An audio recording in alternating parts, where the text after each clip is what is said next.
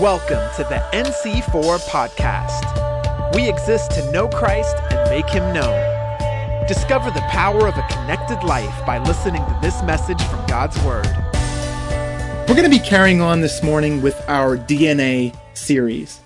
We're taking a few weeks to really delve deep into what is the DNA of this organism, a local church called New Covenant Christian Community. What are the things that have characterized this body in the way it's developed and thrived, and that we want to pass on to the next generation as the Lord multiplies us and gives us fruit, because that's what I believe he wants to do. So we saw last week that knowing our DNA is important because our DNA shapes who we're becoming. It determines key strengths and it reveals potential weaknesses for us to be aware of so that we can develop them. And I really believe this is an opportune moment because the Lord is taking us back to our roots so that he can bear new fruit through us in the future of this church. And so as we've been having this discussion as elders and looking back on the history of the church and those moments that have really typified NC4 at the height of its calling, 5 DNA traits have emerged through that discussion. And so in the first message, we looked at how NC4 is a church family, a multi-generational household of God. And then in the next week, we looked at how NC4 is eucharismatic. We believe in the convergence of the ministry of the Word, of sacrament, and the Holy Spirit. And so over the next few weeks, we're going to be looking at the remaining 3. The first being the presence of God, that we're a church that values and pursues the manifest presence of the Holy Spirit in our gatherings and in the exercise of the gifts. The second is unity, that we're a church that has always sought relationship between churches and between church streams. But for today's message, we're going to be looking at Scripture. And in some ways, this is maybe the most obvious of the 5. That's arguable. But what's for sure is that many people who know of NC4 know because of the strength of Pastor Jack's teaching gift. And I know for me growing up, that was true, that his teaching gift was impacting on my life.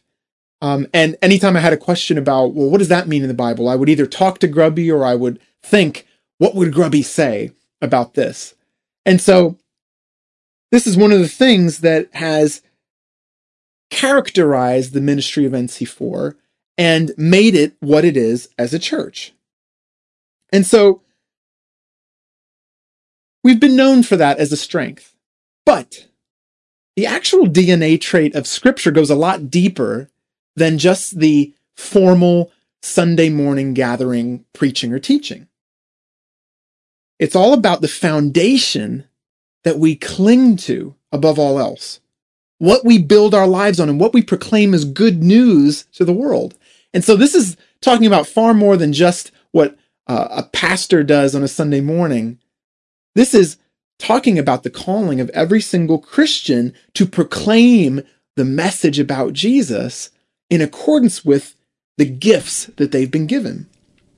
And so as we explore this DNA trait of ours today, we're going to be looking at the fact that we receive the Word, we cling to it, we live the Word, and we proclaim the Word.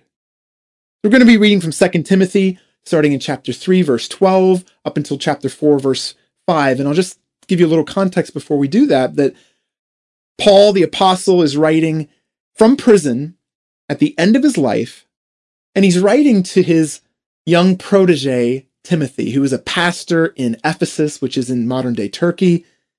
And these are some of the final words that we have from Paul to his beloved son in the faith as Paul is awaiting execution at the hands of the Roman state. And so here's what he says. All who desire, in other words, all who intend to live a godly life in Christ Jesus will be persecuted. While evil people and impostors will go on from bad to worse, deceiving and being deceived.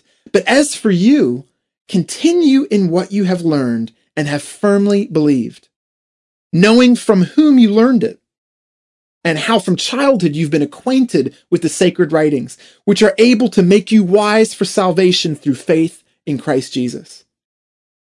All Scripture is breathed out by God and profitable for teaching, for reproof, for correction, and for training in righteousness, that the man of God or person of God may be complete, equipped for every good work.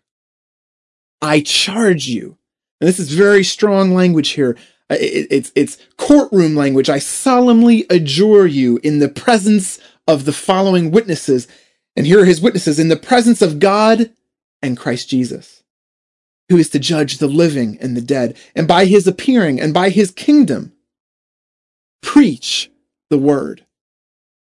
Be ready in season. In other words, when it's convenient. Be ready out of season when it's inconvenient. Reprove, rebuke, and exhort with complete patience and teaching. For the time is coming when people will not endure sound teaching, but having itching ears, they will accumulate for themselves teachers to suit their own passions, and will turn away from listening to the truth and wander off into myths. As for you, always be sober-minded. Endure suffering. Do the work of an evangelist. Fulfill your ministry. So this passage begins with a kind of promise that I can almost guarantee you don't have framed anywhere on your walls. Paul tells us plainly, if you are the kind of person who seriously intends to live a life for God alone, you're going to ruffle feathers. People are going to want to get you out of the way. There's nothing more inconvenient than a principled person. When you think about Jesus, do you think he went to the cross for stroking lambs and, inviting children to come sit on his knee and for, telling people to think about lilies in the fields? Jesus went to the cross because to live for God as your only Lord violently and radically disrupts the way of this world. Why? Because it challenges idols. And as we've said, Paul is writing this last of his letters from prison, awaiting execution in Rome, and Acts tells us the background of why he found himself in prison. The fact was that he was preaching that this man, Jesus, was in fact Lord, not Caesar, and that he rose from the dead, and that this was all in accordance with the scriptures. And that's what got Paul killed, just like his master. So, if you think about it, who wanted to get rid of Jesus? Whom did his ministry upset? Well, it upset the religious people, and they colluded with the state, and it upset the state. Don't forget that it wasn't the unbelieving world that initially had a problem with Jesus, but it was the Bible believers. If you ask who put Paul in prison, if you read the story in Acts, it's the same answer. And so Paul, just like Jesus, tells us that to face this kind of reaction is normal for the one who sets his face to follow Jesus. Why? Because it speaks to your ultimate allegiance. It speaks to your ultimate loyalty and your ultimate object of worship, which of course dethrones every other idol. And so that kind of life threatens idols all over the place. And when you threaten a person's idols, that's what brings out the worst in them. So, should we expect any different if we choose to live a life authentically for Jesus? Now, that's the reality that Paul assures us, just as Jesus did. So how does he tell Timothy to respond to this reality, which he says, by the way, this is going to get worse and worse?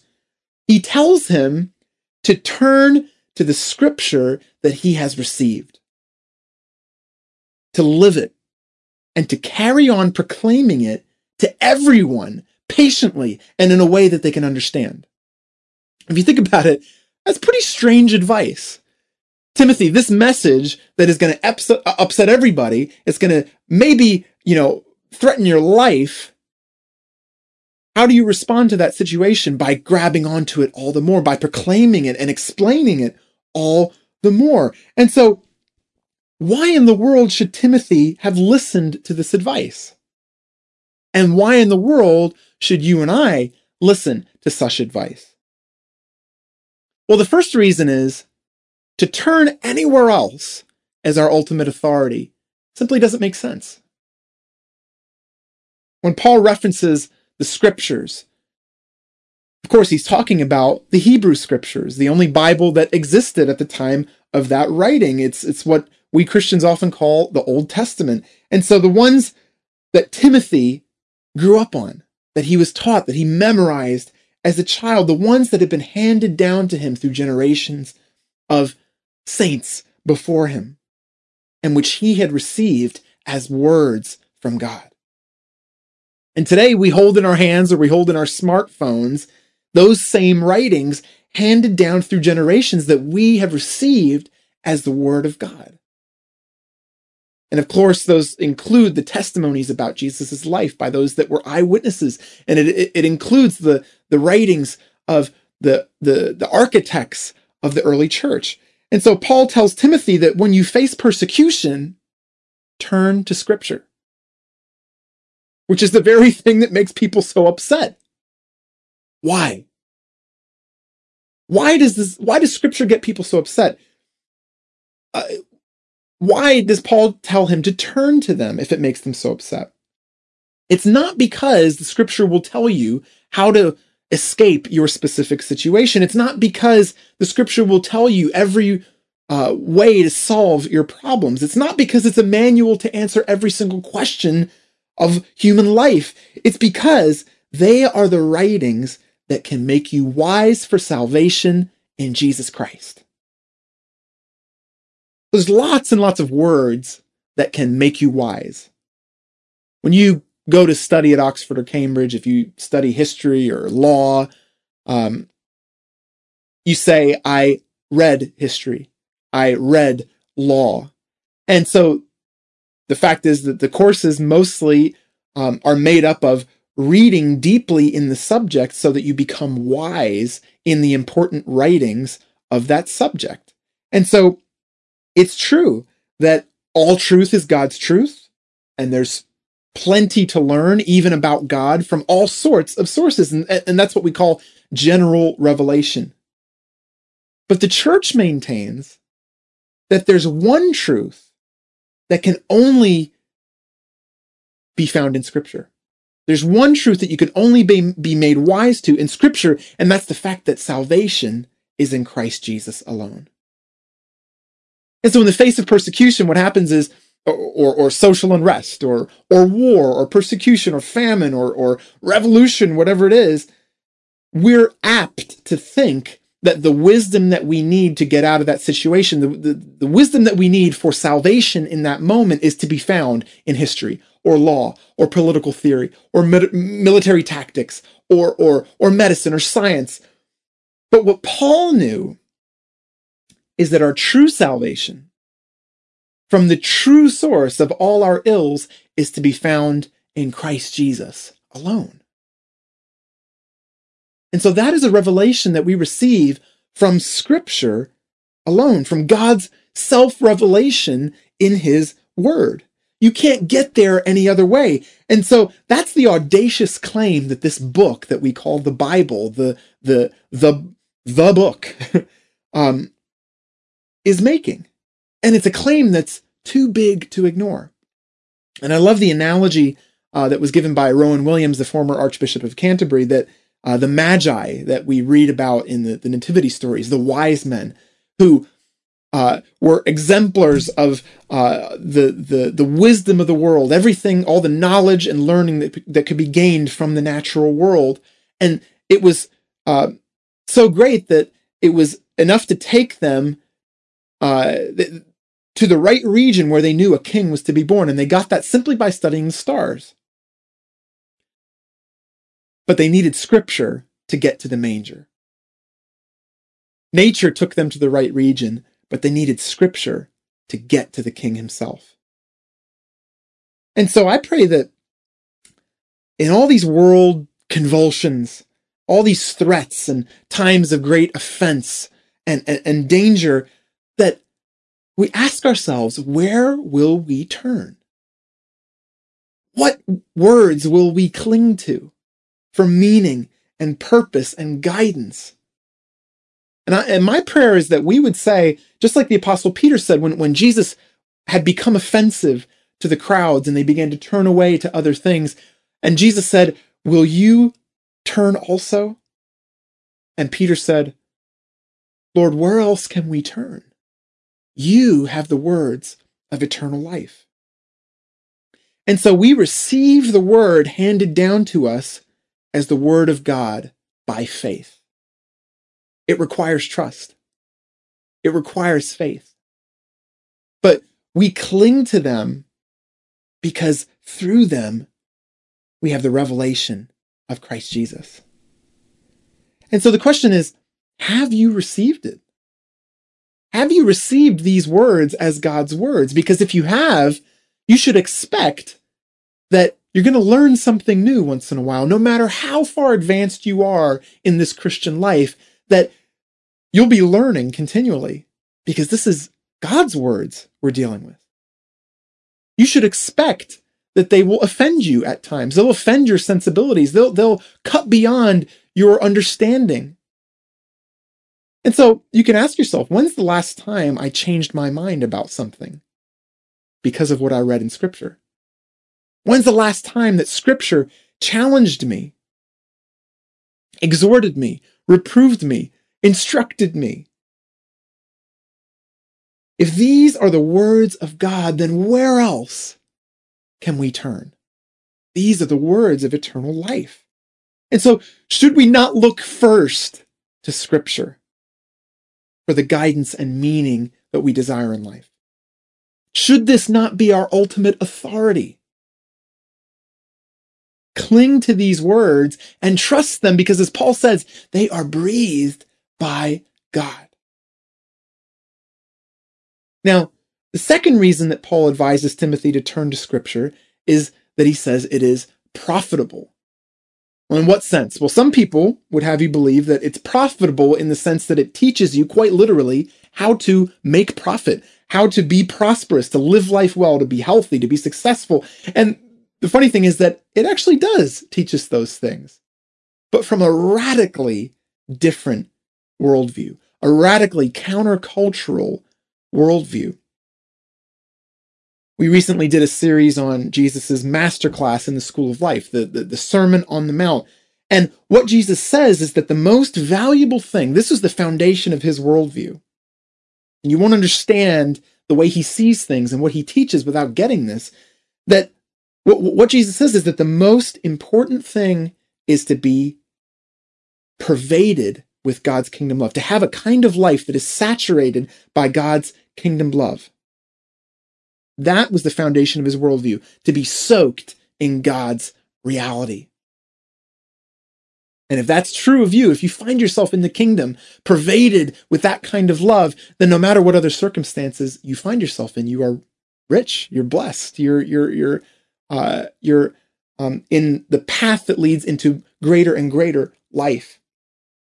And so this is exactly what Paul is echoing here, that if you want that kind of life, which is indestructible for all eternity, which is solid and that nothing can steal, the way to achieve it is by Scripture. Like we saw last week, to actually receive the word, you can't just listen to it and agree. It has to actually affect your life. Anything less than that shows that it hasn't actually been received as God's word. And so it must cause action. Otherwise, it shows you haven't really received the word. And so I used the example last week of if my wife, who's pregnant, asks me for a glass of water because she's pregnant, she's always thirsty. my simply nodding and agreeing and meditating on her words, well, that doesn't show that I've received and understood what she was asking of me. The only way that that is evidenced is that I actually get up and get her a glass of water, right? And so here's the point. Because the word is living, it must be lived in order to be believed. Because the word is a living word, it must be lived to be believed. Now, Jesus told his disciples in John 8, if you abide in my word, you are truly my disciples, and you will know the truth, and the truth will set you free. Now, most people know those words, that the truth will set you free. Not many people know that Jesus is the one that said them. And notice what he says. He says that you abide in his word, and you disciple yourself to him.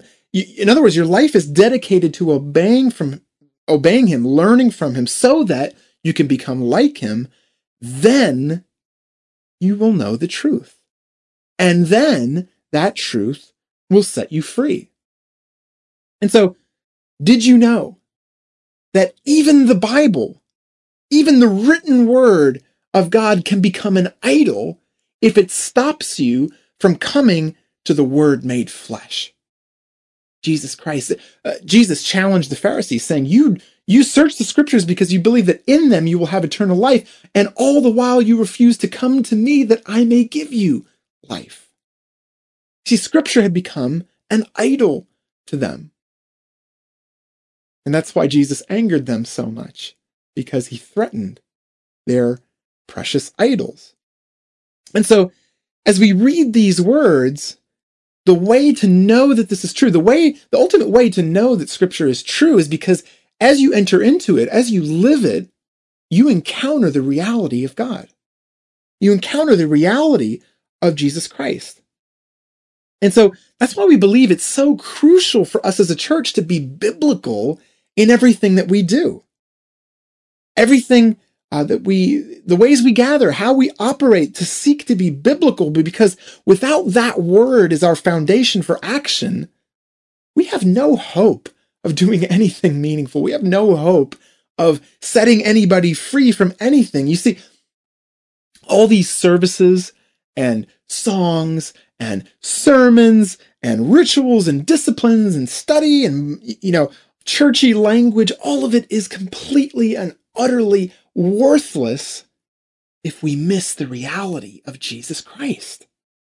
And I say that as a pastor, which is pretty much the churchiest thing you can be, apart from a monk, I guess. But what an utter waste of time if it's not leading us deeper into the reality of the living word, the word made flesh in Jesus Christ. And you see, the word is alive.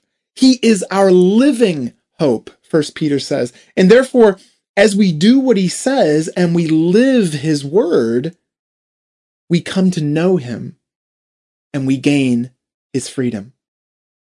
And so it's by living scripture that we become everything Jesus intends for us. So because of the preciousness of the word and the profitability of the word in shaping our lives, Paul exhorts Timothy in the strongest of terms. He says, preach the word, proclaim it. And he says it doesn't matter whether it's convenient or more likely whether it's inconvenient. Preach it. Because it's good news that deserves to be shared no matter the reaction, no matter the circumstances, no matter whose feathers it ruffles. Hebrews tells us that scripture is living and active and sharper than any double-edged sword. Now, what does that mean? What does a double-edged sword do? Well, it cuts both ways. And so scripture is incisive. It cuts into our hearts. Scripture cuts in the convenient times, the in-season times when it's nice and respectable, and it advances you in society to be a Christian. Why does it cut in those times? Because it offends our religiosity. It tells us that we are in fact sinners, deeply in need of a Savior. It reveals our sin. It reveals our hypocrisy. It smashes our idols. And there's nothing more offensive to a religious person than to smash their idol. But God will not settle for any idol other than himself, any other object of worship other than himself. And so Scripture cuts in the convenient times, but it also cuts in the inconvenient times, those times when it is detrimental to your life to be a Christian, where in fact it may mean losing your life. Why is it detrimental? Why does it cut in those times? Because it cuts away the false promises of the world. It cuts away false allegiances and false hope that is offered to us by the world, and it gives us a hope that is indestructible. And you know what? There's nothing more subversive and inconvenient to the state, to those in power, than to face a person whose allegiance and hope belong to something that they can never challenge, that they can never take away. Those kinds of people are dangerous. And so what all this means is this: the proclamation of the word is a Christian's dangerous calling. To proclaim the word is a Christian's dangerous calling. But here's the thing. Me saying that doesn't give us license for a lot of what goes under the name of preaching the word. This does not give us license to be as obnoxious and stubborn, as obtuse as we want to, as long as we're preaching the word. So that's why Paul adds that we have to do it with complete and perfect patience and teaching. Remember that Jesus was full of truth and grace. And you have to keep those two in balance at all times. If you neglect one in favor of the other, you actually lose both.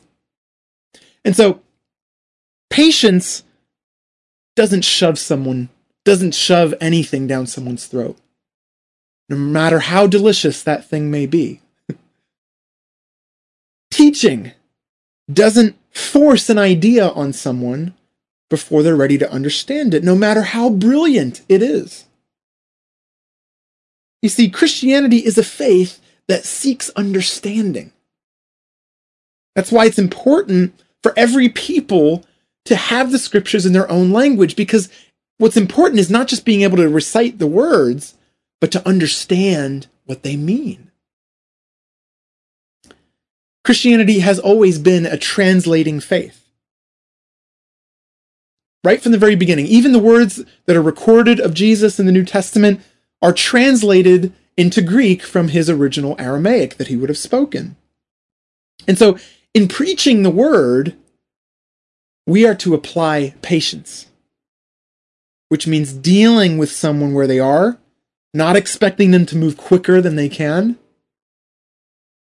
But it's also our duty to apply teaching, helping people to understand. And you do that by your choice of language, translating ideas and terms into things that people can understand, and being mindful of how you communicate and when you communicate.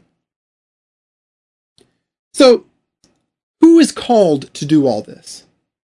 Well, Jesus' last instructions to his disciples was that they would go into the world and preach this news and make disciples and teach them to obey everything that he had commanded.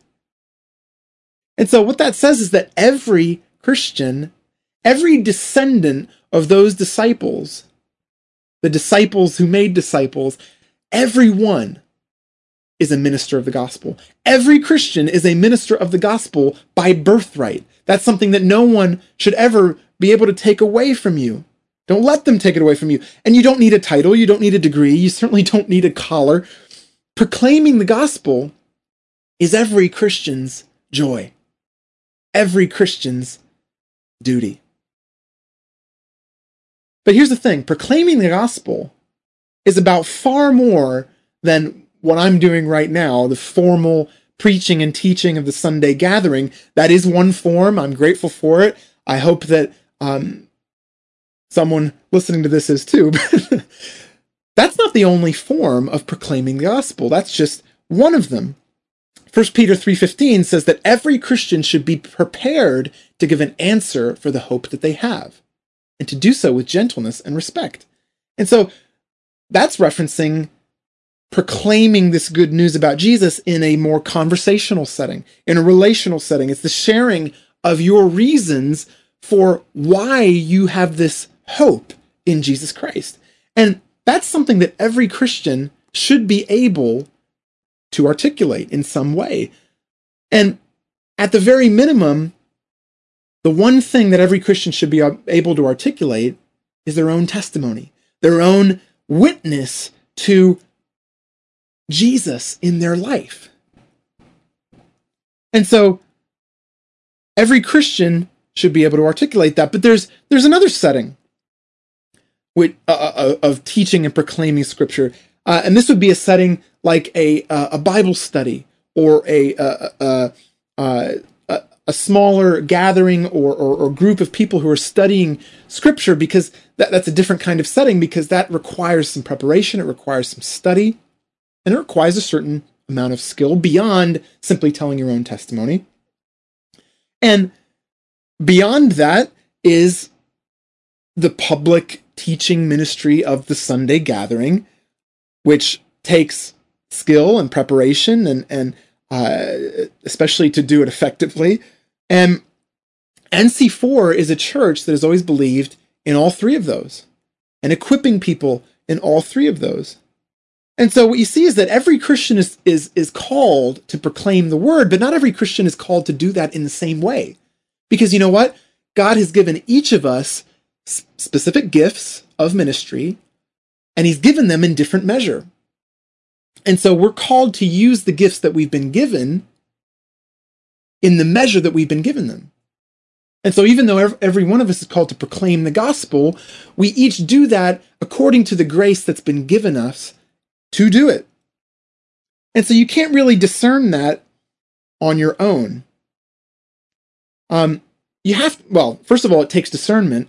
And so you have to ask, when you perform that act, that gift, is it a task that is graceful or is it grating? And because proclamation or teaching always involves an audience of some sort, you have to discern this with other people. Is your audience grateful for the gift that you're giving them? Does it multiply and bear fruit? Because those are the marks of grace on a thing. But no matter the setting for your gift, you are charged with Timothy. I am charged with Timothy to preach the word, to live it, to cling to it as it's been passed down, and to endure the suffering that such a life will attract. Why? Because that suffering produces endurance. And endurance produces godly character, and godly character produces hope, which does not let us down. That's Romans 5. You can avoid that suffering if you choose to.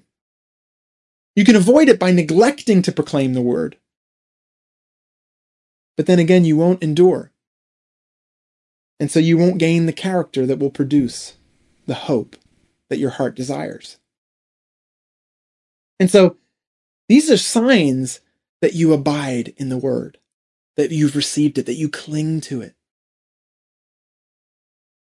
that you live it, and that you also speak it. And so, as we close, I just want to encourage us to reflect on a few questions, each of us for ourselves. Am I abiding in his word? Am I delighting in it? Have I truly received it as God's word? If so, when's the last time I allowed it to challenge me? I allowed it to exhort me, to instruct me, to guide me, to correct me. If I've received this as God's word, what's the last thing the Bible made me change my mind about? Do I believe that Scripture is really profitable for my actual life? Do I allow it to teach me, reprove me, correct me, or do I only allow it to encourage me, to affirm me, and agree with what I already think? Am I growing in my training in godliness? Am I proclaiming this word? And am I willing to endure suffering for that proclamation? Now, there may be some of us listening this morning who have never entered into that relationship with Jesus by whom we can be saved. And so I want to offer that opportunity this morning as you've been hearing these promises of Scripture and you want to take hold of them for your own life. Well, the way you do that is by committing yourself to Him.